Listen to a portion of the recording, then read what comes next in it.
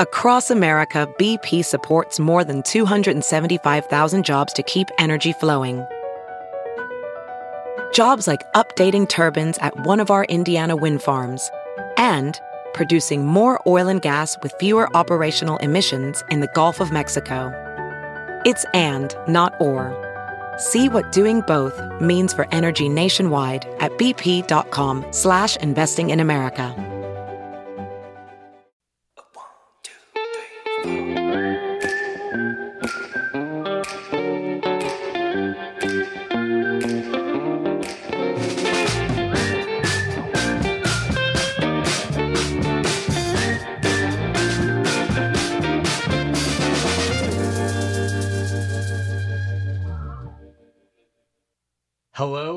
Hello.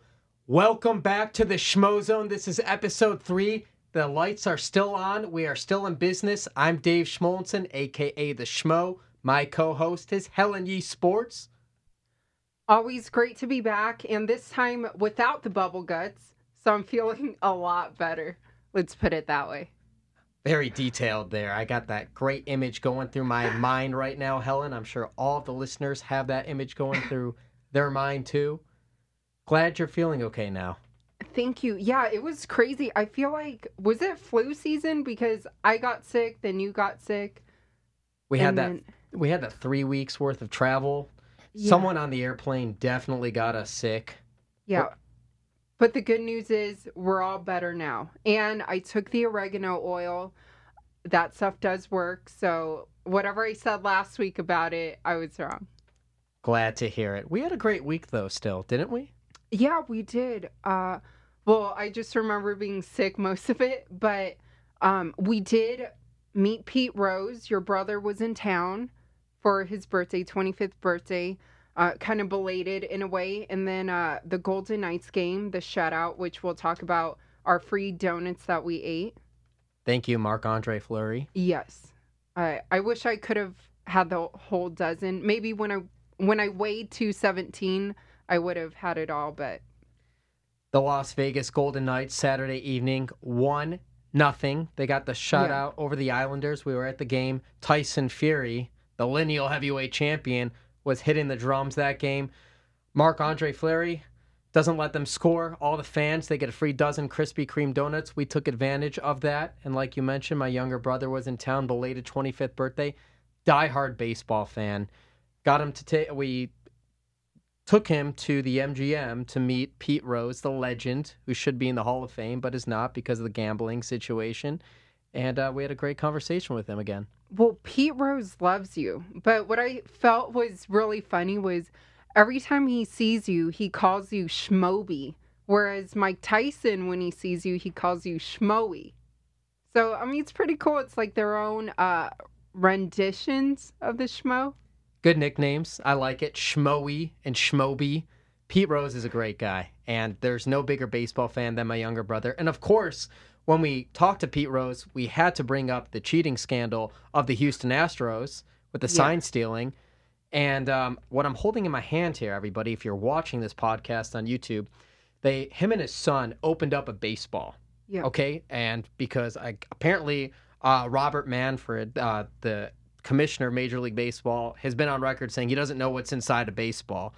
Well, if you look inside a baseball, and I could post a picture later on the Schmozone Instagram, and we can post it on the Twitter page too, of what goes inside a baseball, all the stitching and everything, but this is in the center of it. See this? It's a bouncy ball. It's a super ball.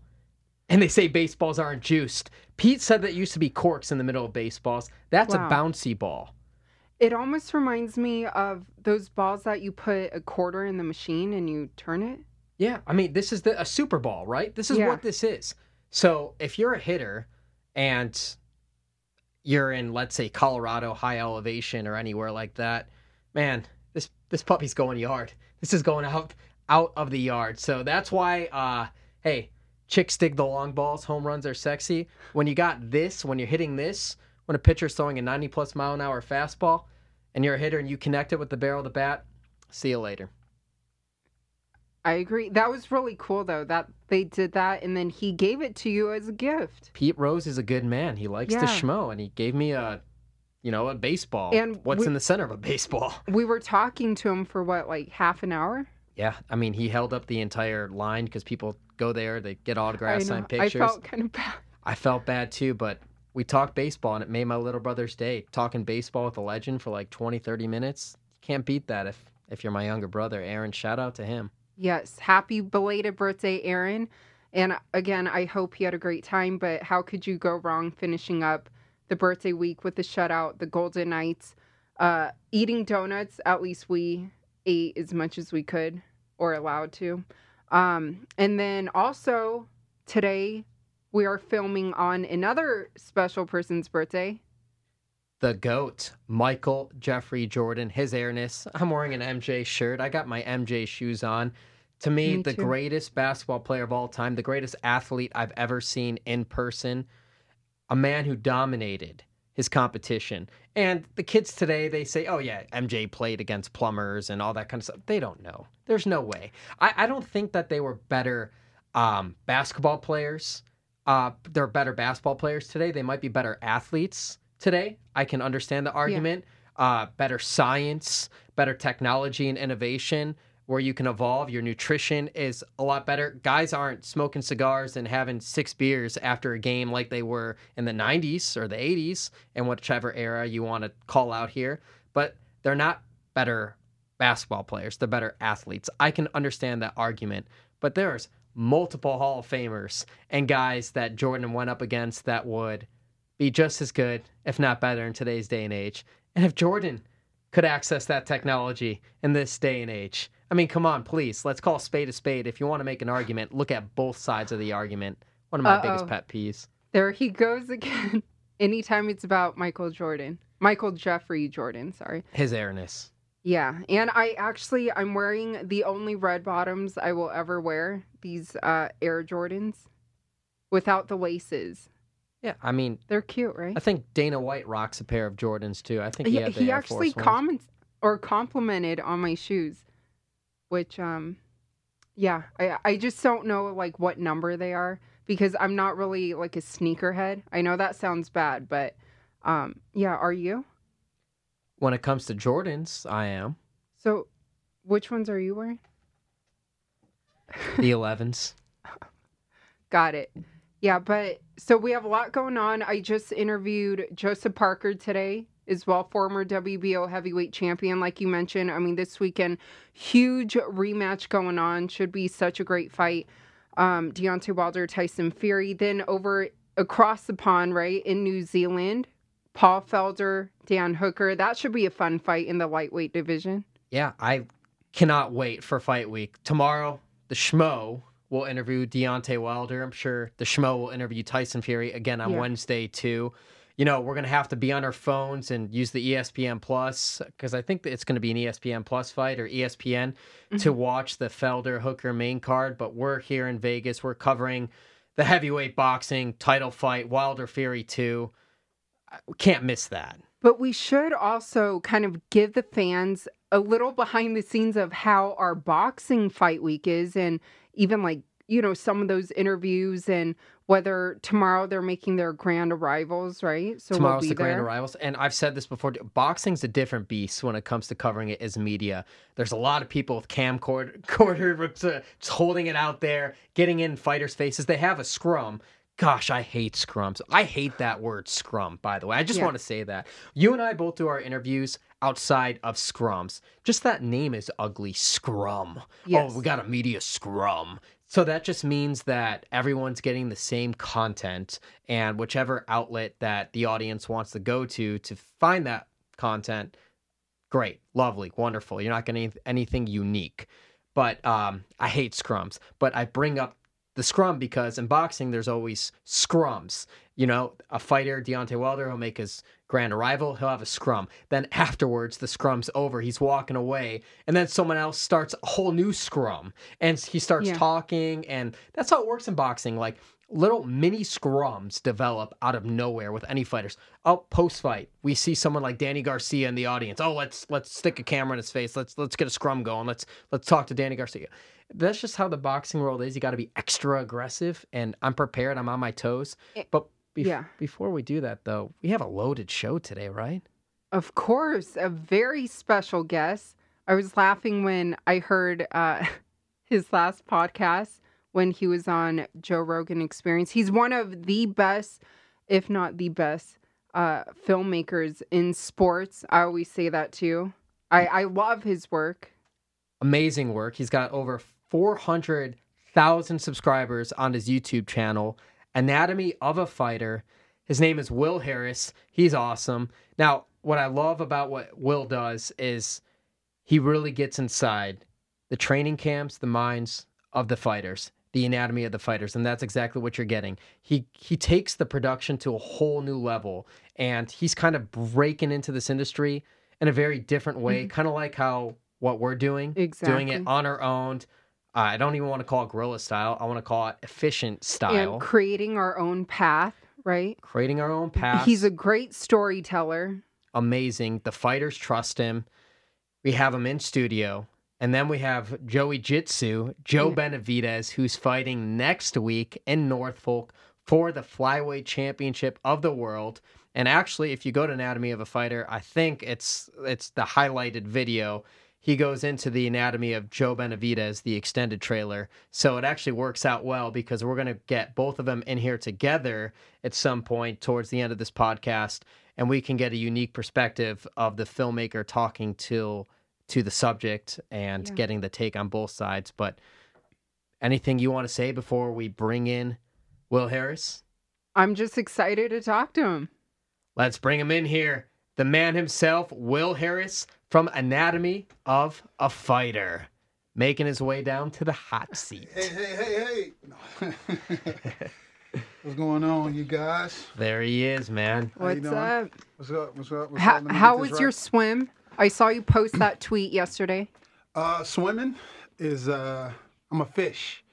It's something that I love to do more than anything.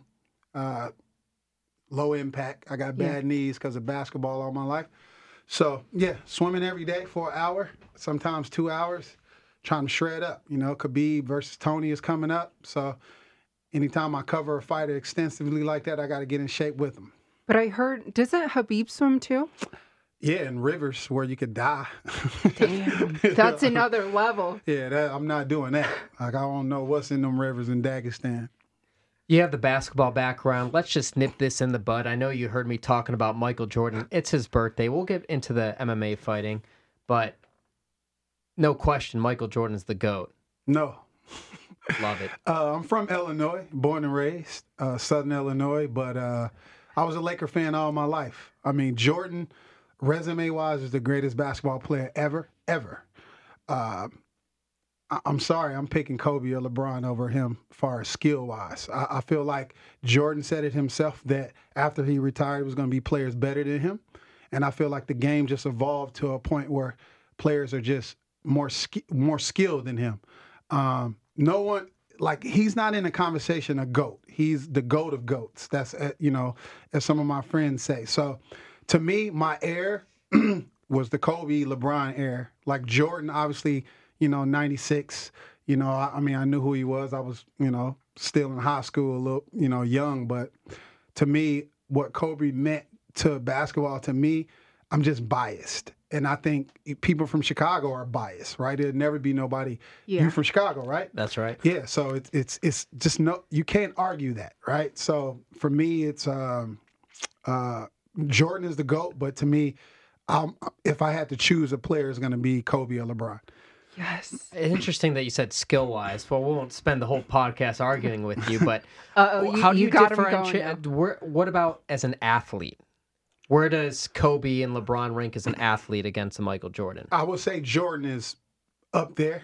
I think LeBron is a freak of nature. Yes. 6'8", 260, could probably play tight end better than Gronk or somebody like that. It's sort of like LeBron is Francis size. You see what I'm saying? Yeah. And he's a basketball player. Kobe and Jordan are more closer.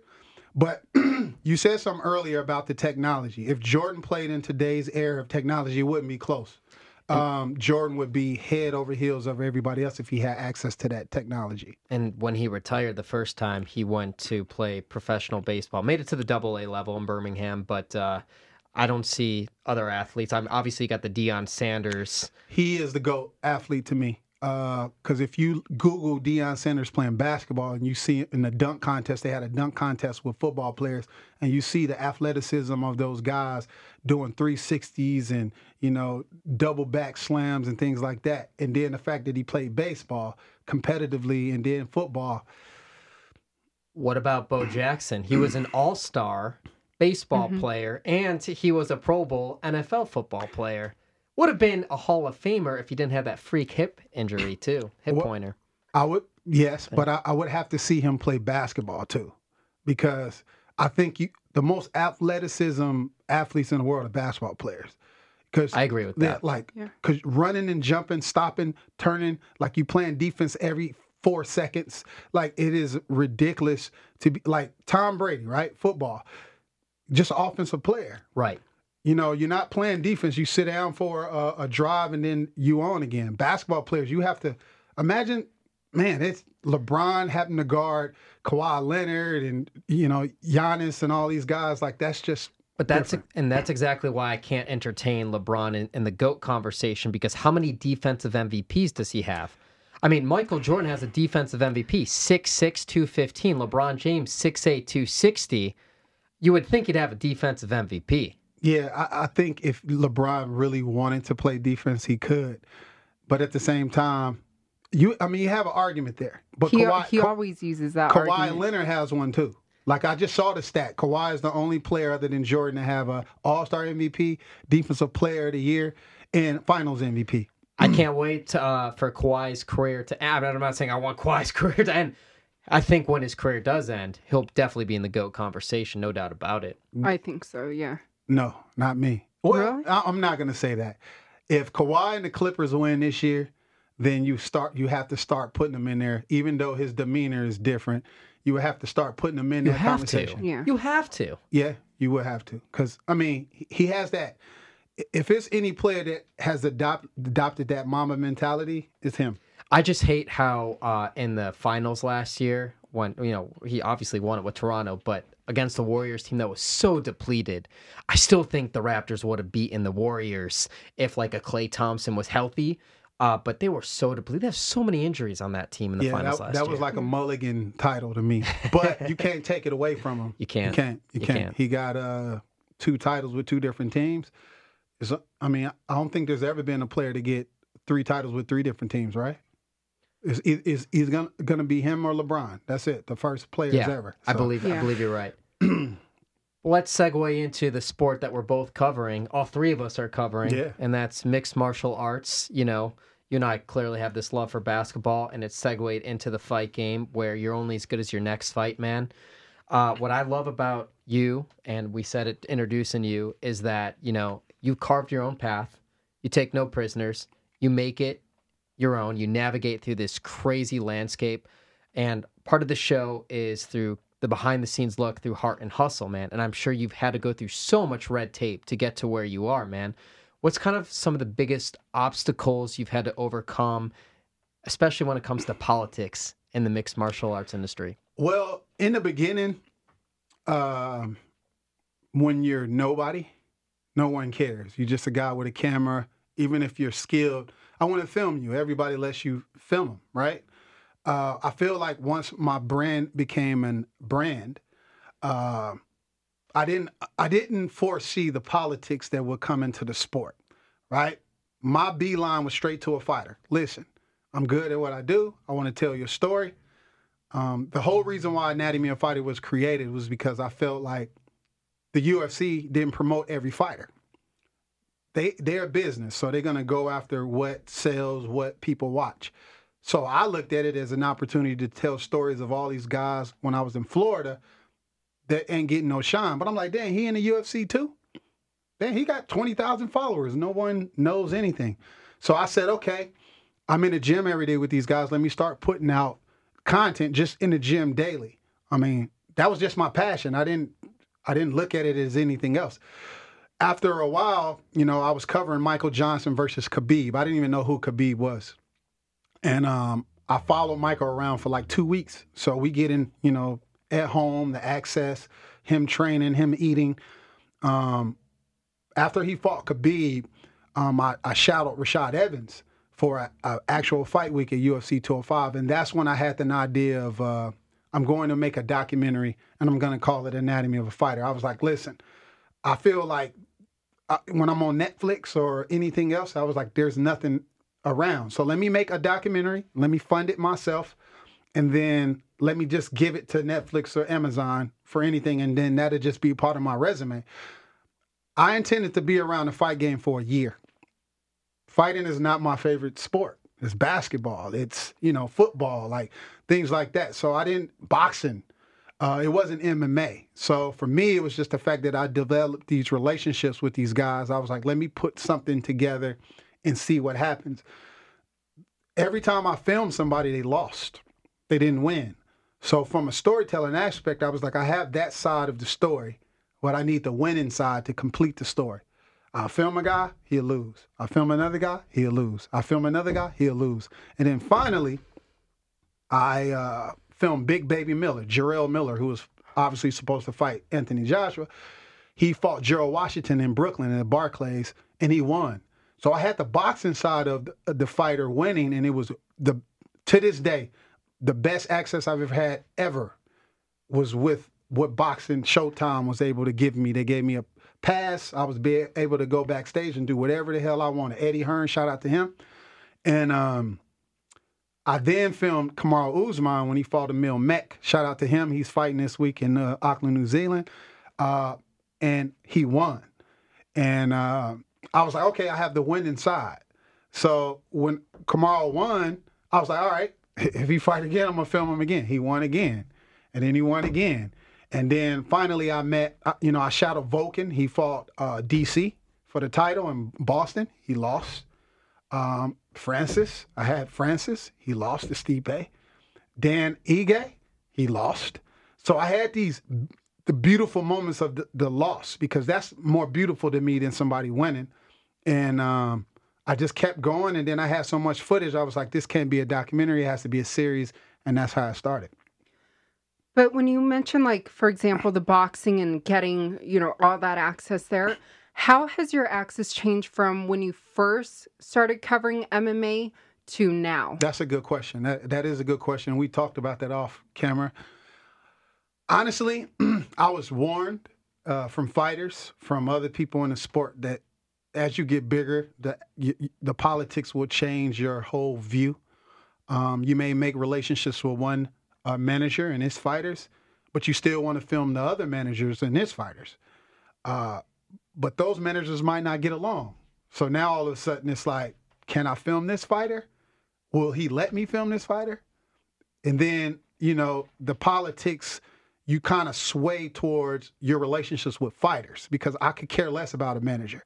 I have my relationships with managers, but I don't care about managers. I care about the fighters. It's called Anatomy of a Fighter, not Anatomy of a Manager, not Anatomy of your fighters. It's Anatomy of a Fighter. I don't care if you fight in Titan, PFL, UFC, Bellator, or overseas in a promotion we don't know about. It's all about the fighters. So, yes, that gets in the way of it, and it's annoying to me to this day. Like, it really is annoying. That's two to this day's Deontay Wilder reference. It's fight week, Fury and Wilder, and that's where you and I completely agree. And I've run into this issue too, and Helen sees it too. It's the schmo and the pro. I'm there for the athlete. I want to get as many athletes as possible. I'm not going to just sit there and interview an athlete and not look to interview that athlete's opponent.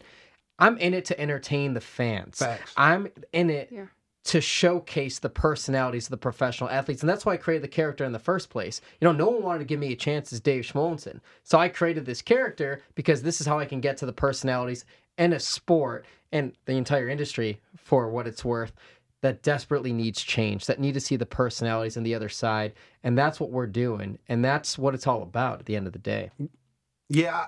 When I first, saw the Schmo, I didn't know what to think, right?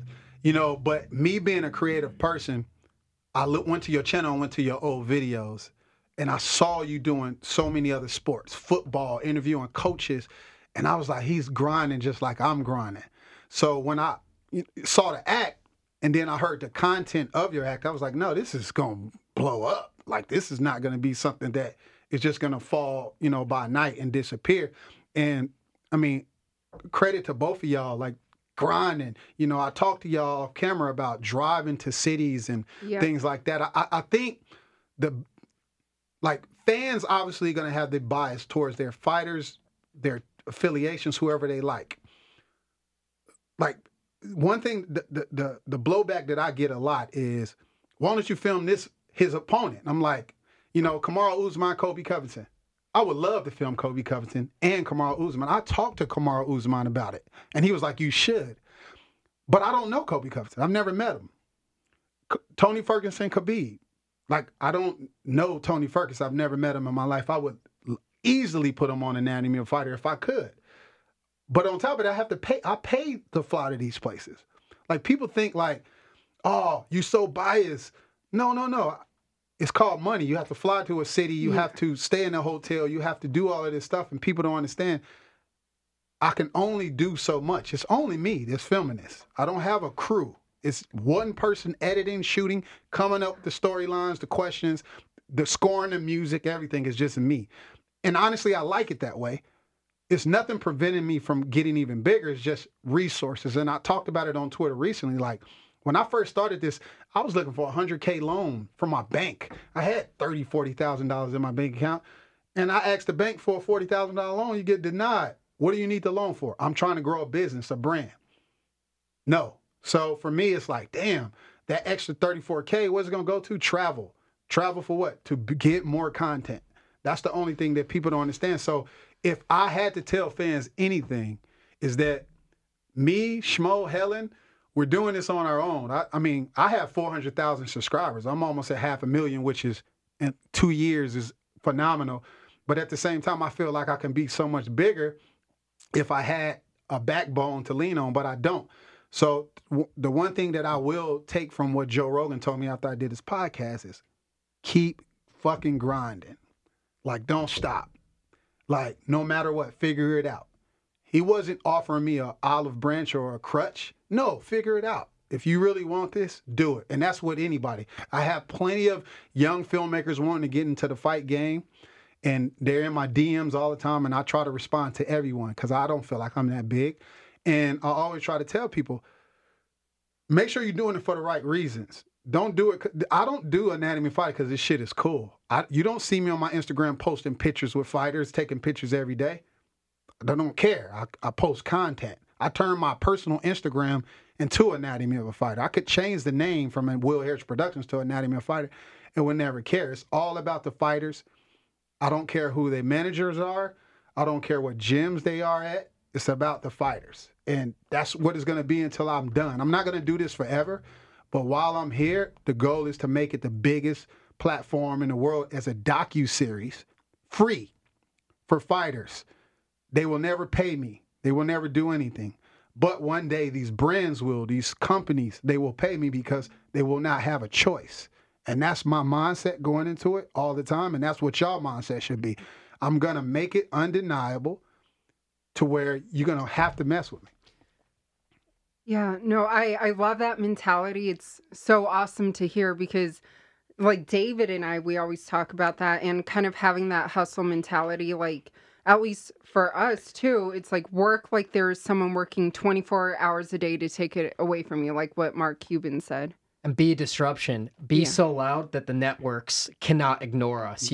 Be part of the conversation. We might not have the same resources, but we will do whatever it takes. Like, I love what you just said there. It's like, it's on our dime to travel to these places. We have to go out there and go find sponsors that will help cover our trips. Yeah. And it's just us two. It's finding the athletes and interviewing the athletes in those unique, obscure places, because sometimes we don't get the same access as a broadcast partner of the UFC. We have to earn our stripes to get into the door. Yeah, but the bigger you get, you're going to get more people that are envious of it. It just is what it is.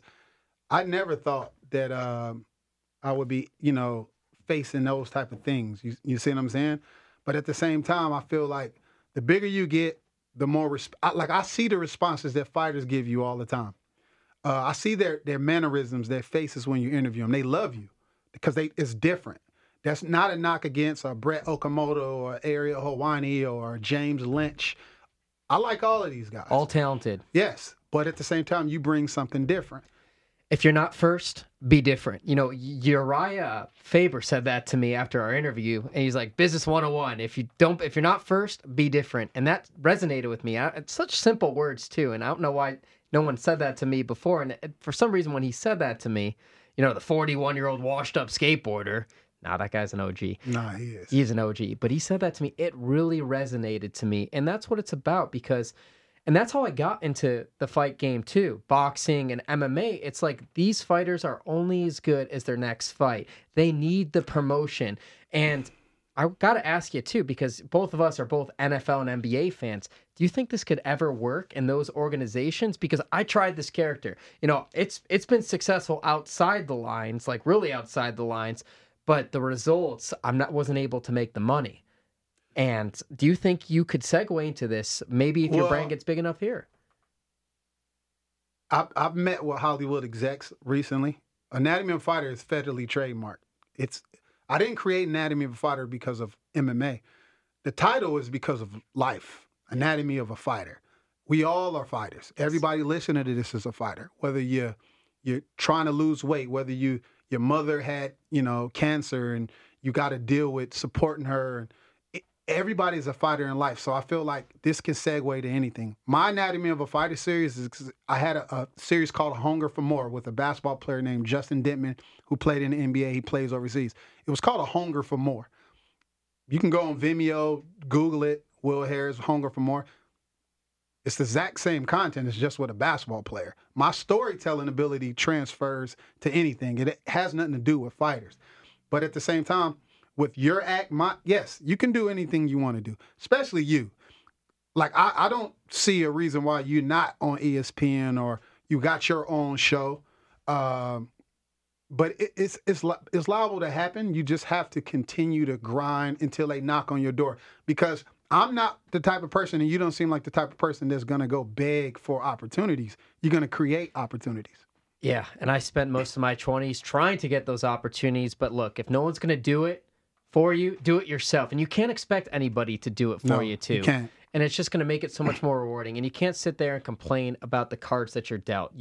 Everyone's dealt their own cards in life. You know, your stories, whatever. You know, my dad paid his way through dentistry school as a janitor. He worked as a janitor to pay his way through dentistry school. That's the mindset that he instilled in me. So I had to work my tail off to get to what I wanted. And I still am not where I wanted. And what resonates with me, too, is like I get emails from, college seniors that are graduating that are like, hey, man, I want to work with the Schmo. I want to do all this kind of stuff. Get it's it like, all the time. I don't know what to do with it because it's like, look, I want to help these kids. I'll give them all the advice I can. But it's like, it actually makes me more angry at these big networks. It's like, look, these are kids that want to be in the industry and they have no way in. Kind of like how I had really no way in. I had to pay to intern when I graduated college at NBC Sports Chicago and picked up a couple degrees in personal training just to make money before I moved out to LA. And as you know, man, it's just like, I think we're in this day and age, this digital age, where it's like the internet's a wild old west. You make it your own. Yeah.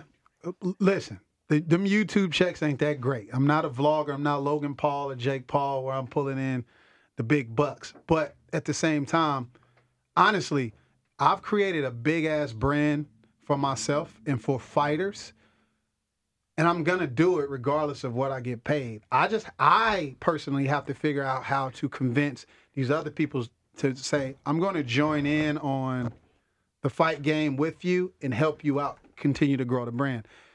Hey, it may take next year, it may take 3 years from now, but at the same time, I'm going to constantly grind and get it. Now it's time to introduce the next guest here, Joey Jiu-Jitsu, Joe Benavidez, in the flesh. Hello. Helen went to We grab love the him. flesh. We Yes. love the flesh. This is the first time, man, that I'm interviewing you as Dave Schmozone and Will Harris over here. He has you featured on the YouTube highlight channel. He's just like pushing Come him. on, man. You All right. Anatomy of a Nuts to Fighter. bolts here, huh? Hey, it's a party up in here. Perfect. Okay. This is classic. This is great. Yeah, thanks for having me on. Yeah, thanks Pleasure for to see coming this guy down. on here. We spent a few days together Yeah, recently. man. We've bonded.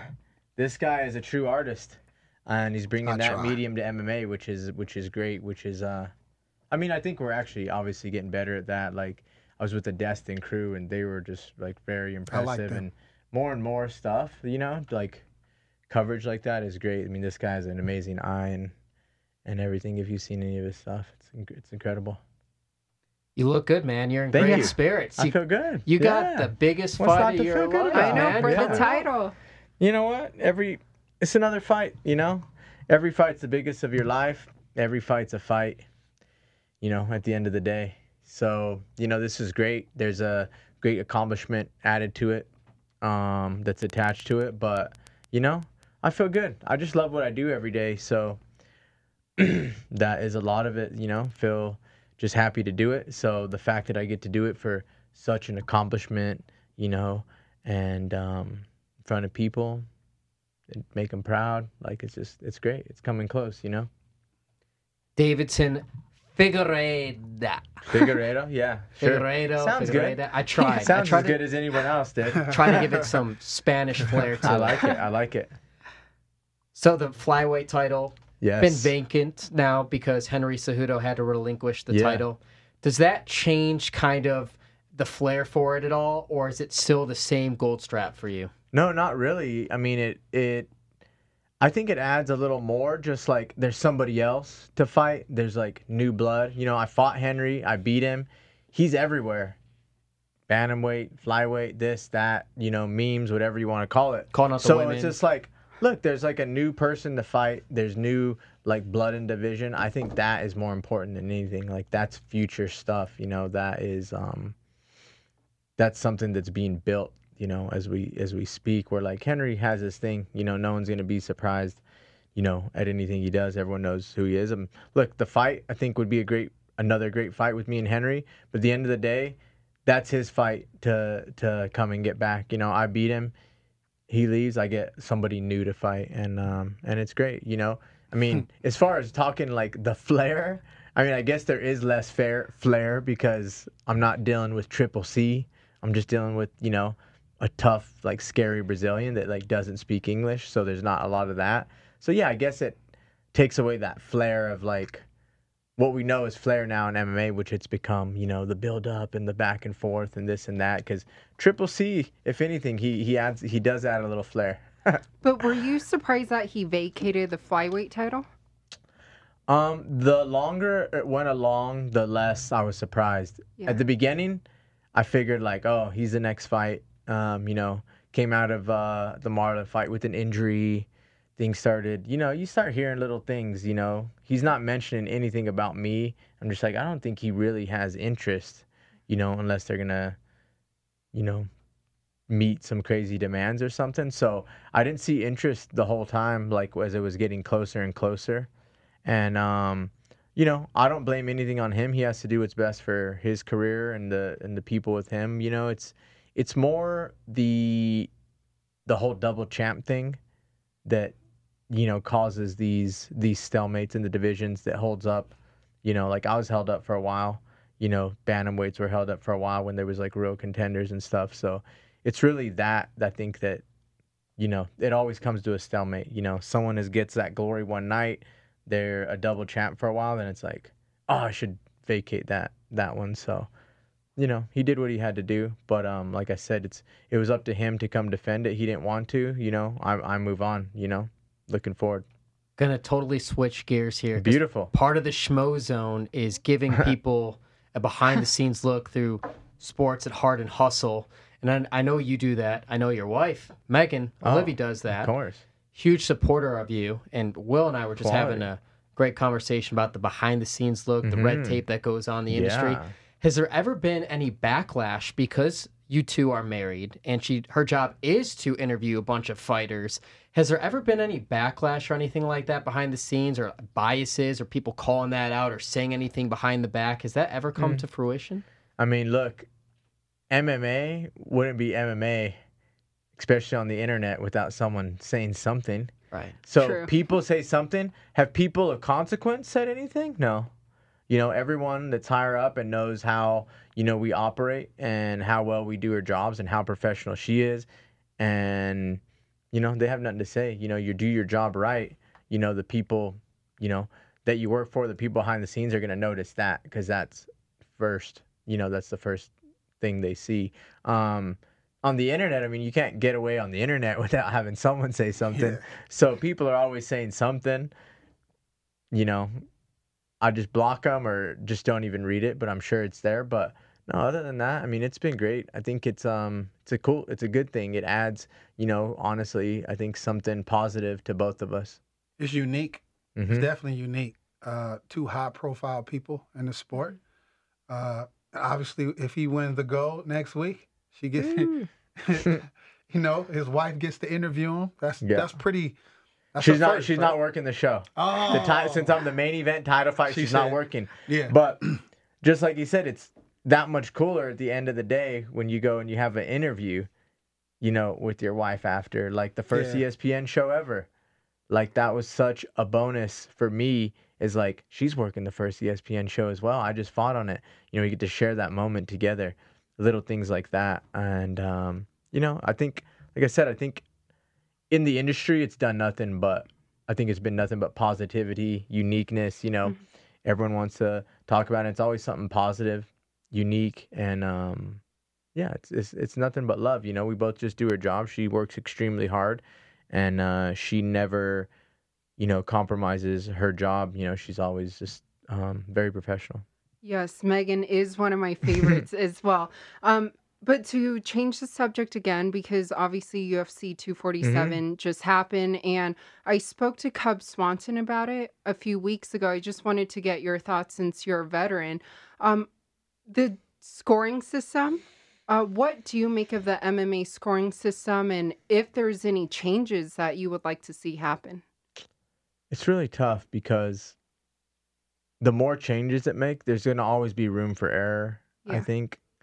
Everyone's doing the best they can, and there's as much good decisions as there is bad decisions. I think it comes down to the people making them don't seem, qualified as much. As far as the system goes, I mean, you can score a fight, I think, on a 10-9 scale, and it be successful and easy to understand. The classic scoring system. I just think maybe it has a lot to do with the people that are judging it, more than anything. Like two educated people in the sport of MMA can sit there and I think make consistent judgments on a fight at a 10-9. But, if you don't know the fight, you don't know how to score it. So I think that's the major issue is they're not as educated. But there's too much in MMA to add half points and this and that, and each strike is this. Like, you hear crazy things. It's like that just adds so much for these people now, to try to do if they're not educated. When I just think it comes down to a better judge. I think you bring up a good point too with the education side of it too, because it varies state from state. Yeah. And that I think is a killer, especially if you're a fighter and you're like, oh, I don't want to fight in New York. I'm going to be judged this way, or Houston, or it's going to be different than California or Las Vegas. Don't you think there should be a way where you get everybody who's going to judge? I don't care what state you're in. If you're in Alaska, if you're in Indiana, you get them in the same room and you create some sort of standard criteria. Don't you think as a fighter that would build more equity in the judging of the sport? No, exactly. That part, the people need to be regulated, not necessarily the 10-9. Yeah. So, yeah, 100%. I think they need to do more on that side, picking the right people to judge, regulate that part, educate that part, and have competent people scoring competent MMA, scoring MMA fights. Since you got this guy sitting right next to you and he just filmed you, like, what was it like when you first started working with Will? That behind the scenes look, how he built that rapport and the trust with you as a fighter when he first walked into the gym and you earned that trust. What was that process like? It was awesome. I mean, in our sport, you have to do that anyway, kind of, to a point. Sometimes, hey, these guys are going to film you from the company. These guys going to film you. And you always kind of have to accept it and just be as cool as possible. And to me, it's a bonus when you really vibe with the guy, when you really respect his vision, when you really just get along with them, trust them, feel like you're just hanging out. It's not a job. That's how I felt with Will. I knew he was creating something great. I could feel his passion. I mean, we've talked before, so we're always cool. But once I started seeing his passion for the filmmaking, the documentary, the fight part of it, and getting that out, that was when I was all in, and that doesn't always happen. You always kind of have to film stuff, and you might be like, I don't want that guy to film me sparring or hitting mitts, or maybe I'm not going to open up to him. I'm just doing it. Will, I knew was someone I could open up to right away because he was creating something worthy of that. Yeah, and that's just the trust level that you have to develop with a fighter. Personally, listen, man, this sport is ugly, and you have to gain the trust of not only a gym, you got to get it from the fighter, and then you got to, the intimacy of them opening up, them inviting you to their home, them riding in the car with you. Like, it's just certain things, and that's what I'm saying. Like, people don't understand. Like, I've had fighters sleep over my house. I've paid for fighters' flights before. Like, you bond with these guys. These are your brothers, and that doesn't happen overnight. It happens over you gain it. Our first conversation when we started filming the other day was about doing a short film for the Oscars. Like, he wouldn't even. You're a big movie fan. He's a movie guy. Love movies. How was That's all I Parasite? did. It was great. Yeah. Go Amazing ahead and movie. tell him. Yeah. What? Basically, great movie. This is the best way I'll explain it. It's the greatest overhyped movie ever. Like, it's great and worthy of Best Picture, but like for some reason it's still overhyped, and like it's 100% worthy. I saw it like the second day it came out and knew it was cool, but then it started to become and then it's one of those things like, where you know something and then everyone starts to know it, and then you're just kind of like, I didn't think that was going to happen. Now it's not that whatever. But I saw the appeal from the beginning, so of course, people were going to love it. Not that I was like the first one to it, because I knew it was going to be a critically acclaimed movie, even though I saw it the second day. But it just started getting this momentum that was just unstoppable, where it's kind of like, all right, it was probably the best picture of the year, but like somehow still overhyped. So it's still a great movie. They're going to make an HBO series on it too. Yeah, she brings up that movie because she's been trying to get me to see it, but she hasn't even seen Happy Gilmore, and we saw Uncut Gems. So she hasn't even seen Adam Sandler at his finest. Best Adam Sandler movie is Happy Gilmore. Well, I mean, with Waterboy maybe. With Waterboy, or Big Daddy was always my favorite. I think Billy Madison is his prime comedic, because he's a big child in it, and that's how you know Adam Sandler. Comedic wise, that's his prime.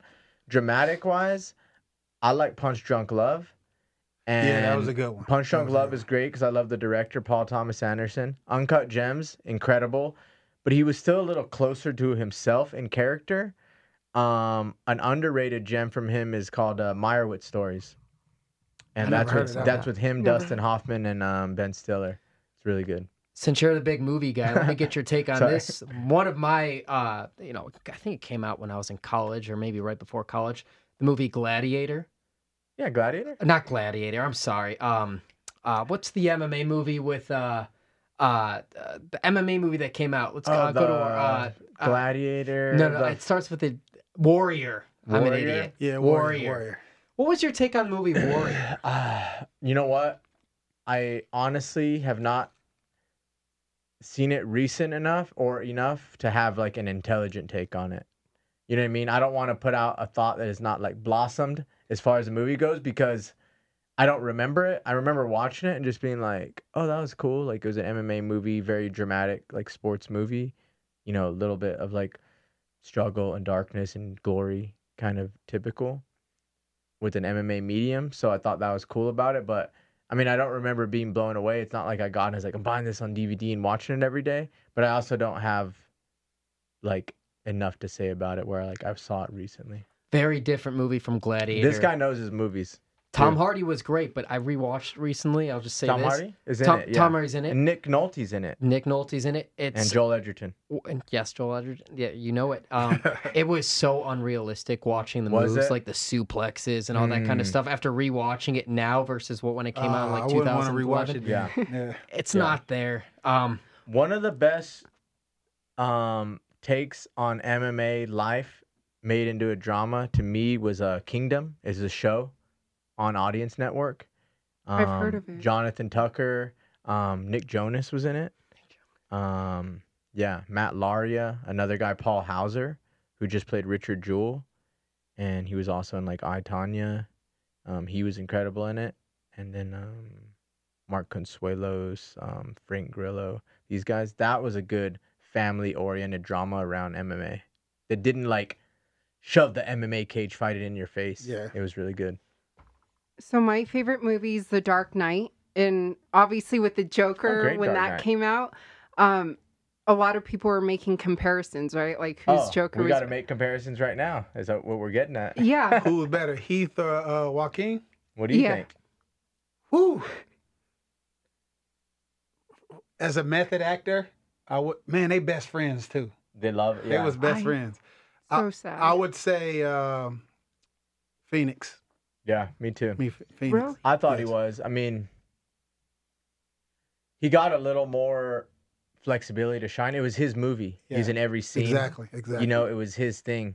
You know, Heath Ledger came in and stole the show a few times, but he was limited. Like, Joaquin was like there and in his entirety.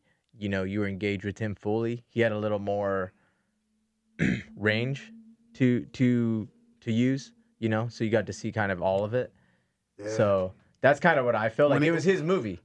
Dark Yeah. Knight was, you know, he was supporting. It just sucks because Heath They both was, won Oscars though. They did. for It it. just sucks because Heath was like, what, 27, 28 years old? 28, yeah. I mean, he had so much life to live and so much potential. I Yeah. remember watching him in The Patriot. He was Oh, such that's one of the greatest movies. one of the greatest 10 movies. Things I Hate About You. That was Yeah. a great movie too. Good, Yeah. too. That was Such great a movie. talented actor, and if I heard A Knight's Tale is Knight's Tale. surprisingly Yeah. good. Yeah. it's great. It Yeah, is good. I haven't He's seen good. it though. If he would have had the opportunity to build off of that performance, who He could've- knows? Cause- I started never saw making his Brokeback own. Mountain though. I saw Brokeback. You Him did? and I saw Gyllenhaal. Yeah, I heard it was a great Saw movie though. It was a great movie. Yeah.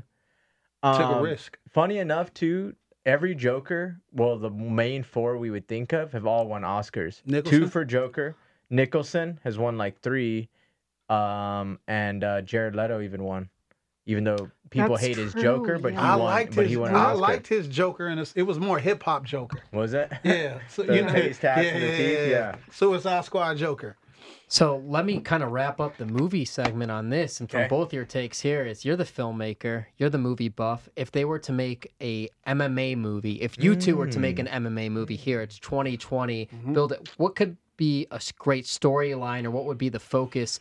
How would you kind of depict that story to the modern MMA audience? Well, Filmmaker. I'm already writing a script, There we go. and it's more catered. Like, listen, one of my favorite movies of all time because of I feel like I can make that on my own is The Wrestler, and I feel like Incredible. I would not tell the story of a Conor McGregor rise to stardom. No. I'm telling the story from a Phil Baroni, and struggling to continue to live with his past, and he still wants to fight and try to develop that deep story of how this guy was once on top on the cover of video games, and all of a sudden he's irrelevant to the new age. So if I told the story, it's gonna be that the Chuck Liddells, the Phil Baronis, not even the Rashad Evans because he's more relevant, but the guys that are living out of a suitcase, and the sport is bigger than ever now, and they the ones that built it. So I would tell it from that side. I think that is a beautiful take on it, because that is a larger percentage of people, right? There's one out of this many that go on and make their millions, get their house, get a car, get this.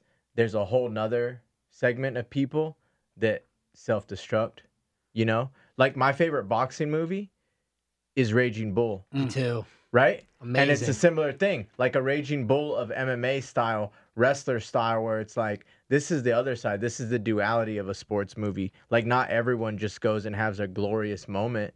You know, sport is sport, and it's also ugly and harsh, and, you know, and there's downfalls, not just like rises. So I think that's just perfect.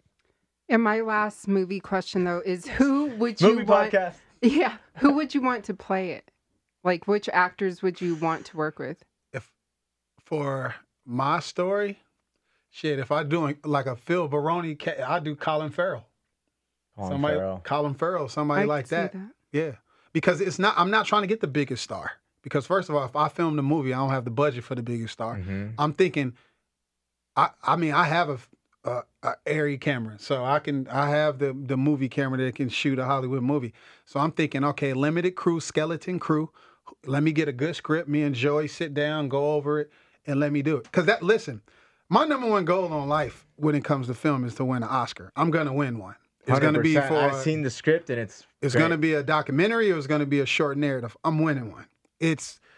I can say this on this podcast, Joe Rogan podcast, to the world. I'm gonna win an Oscar one day. I promise you that. 100%. I seen his script for the short film, and that vision is like huge to me. Like, not like I'm gonna win it. Like, I have this script. It's for a short film because of this, because I have these resources. And it's like, that's the vision it takes. As far as an actor, I also think it would be cool to have an actor like a Colin Farrell or someone with the story to connect to real life, like also had a downfall, or something like that. Deep. Something like that. Like Birdman was huge because Michael Keaton was in it playing, you know what I mean? It paralleled real life for the actor, who was Batman, but now he's like wants to make this. So you could pick an actor like that, like a Colin Farrell. Like the wrestler. Yes, like Mickey exactly. Rourke. Like Mickey Rourke, I took exactly. a liver shot from Mickey York as the Schmo. I think it was in December. In December when I was doing that ring announcing I was talking about by that Smash Global. He had a couple of sips of alcohol in his system, maybe more than a couple. Yeah. He was a fun guy. He's definitely a fun guy. He seems awesome. That's what I love about y'all too. Y'all range of content is crazy. Like, it's like every week I'm looking forward to who you're gonna post on your Instagram on your channel, because I'm like, damn, I can imagine if I was able to really be over here, be over there. You gotta understand, because my content is different. I'm doing a documentary series, so that means about a fighter. It's not like if I could just, because so many people ask me all the time, like, man, are you gonna ever do like interviews on your channel? I'm like, no, my channel is literally a documentary series on YouTube. You might need another channel. Nah, I'm cool. This is your thing. Hey, don't wear too many hats. Just do what you do and continue to build it. And Joe, part of the reason why I created the character, the Schmo, is because I feel like fans want to get the personalities out of the fighters. You guys get the same repetitive types of questions, and I created the character to kind of break it open a little bit. Does the media side of it, you're a cool, calm, collected guy, and you're a fair sport to it, though, too, but does it get pretty predictable to you, too, when it comes to media? Yeah, I mean, fight day, fight week, leading up to it, it's the same thing. I'm like became worse at interviews because I don't have those like sound bites because I've done them all the time. That stands. Like, I don't just say like I feel as good as I have, or I want to do this, or I want to do that, because I'm like, doesn't that go without saying? Like, I'm here for a reason. Like, I fought for 13 years at the top level because I work hard. I'm not just like, I work hard, or here's a training video. I train.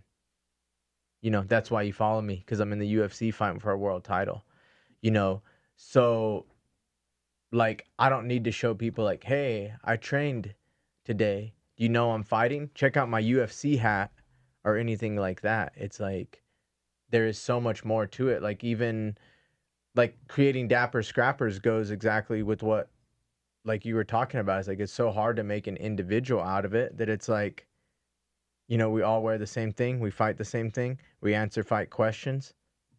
Instant conversation. What the heck's the guy wearing? Look at him. We can relate to him. Oh, he's this, he's that. She's that. Little things like that. It's huge. But, I mean, here and there, you get very surprised. Even in MMA stuff, I mean, you get a good, oh, okay, great. This is, like the stuff with Will felt so fresh to me. You know what I mean? Like that documentary side. This is great, and I'm not just saying that because you guys are there. Like, I'm, having a good time. I'm not, I'm engaged. But yeah, I mean, it's sometimes hard to be engaged in a media day, or, just a regular filming that you've done a million times, So it is hard to keep it fresh, but I think that's just the nature of the beast, happening time and time again. So, I love what you've done. I think that's so important in MMA in general. Not only are there fighters looking for an individual, but like, you have to be an individual in whatever you do, because everyone's going to ask the same thing in the same way, with the name, so I think it's individualism, self expression. I think is like everything. Yeah, 100%. Like what you do, what she do, speaking in Mandarin, like that stuff is unique because you're trying to be different. And I feel like the more you continue to just build that, the bigger it's gonna get. I feel like there's no ceiling for what y'all trying to do because y'all doing it on your own. So you can do whatever you want to do. But you found something that's good for y'all and you just continue to do it. It's pretty much that's the blueprint. Just continue to do it. I will never forget it. I had 54 subscribers. I posted on Instagram, yo, I got this channel called Anatomy of a Fighter. I couldn't even name it Anatomy of a Fighter because you need 100 subscribers on YouTube. And I was just like, I'm doing it because I'm like, fighters, follow me, right? But you have to just believe in what you're trying to do, and then eventually it's just going to take off. My moment wasn't Conor McGregor throwing a dolly through a bus. My moment was all those guys I was filming way before that to get me to that fight week. People think it's like, oh, you need these viral moments. You don't need viral moments. You just need to constantly be yourself. And that's why Helen's getting back into the swimming. Yeah. She's got her Mandarin. She's doing the swimming with the athletes. We got this podcast going. We went at it for an hour here. Guys, where can we find you on social media? Start with Joe. Jiu-Jitsu on Instagram and Twitter. Not very active on Twitter anymore, but yeah. And then pretty much just my dog, my wife, food, and stuff on Instagram. It's colorful. And some weird stuff, maybe some art or an odd picture on my story. Will Harris Productions on Instagram. I could care less about Instagram, to be honest. Support creators, man. Follow Schmo, follow Helen Yee, follow me, because we are here for guys like him. We're here for guys, like I said earlier, Andre Sukumtath, Alan Crowder, the guys that are not in the UFC anymore. I will still film those guys and tell their stories because that's what it's all about. It's preserving the legacy of these guys. I'm a collector. I'm a collector of history, and one day Benavidez is not going to be a fighter anymore. It doesn't matter if he's a champion or not. One day he may say, hey, could I get that footage that we filmed? I'm preserving history, and I feel like it's important for all of us to continue to help build the sport. Listen, I'm one guy versus $1 billion company, so are y'all. ESPN, Disney is an entity that we can't compete against. But you damn sure know I'm going to compete. So y'all going to compete as well. So that's what we're here for. Last word, Helen? Yeah, follow me, Helen Yee Sports. We're getting ready for a great fight week. And also, of course, looking forward to Joseph Benavidez' fight. Yes. Fights galore. Thank you for tuning in to the Schmozone. We appreciate you guys. Yeah, thank you. Staying here, chatting with Perfect. us. Perfect. Till next time, we're out.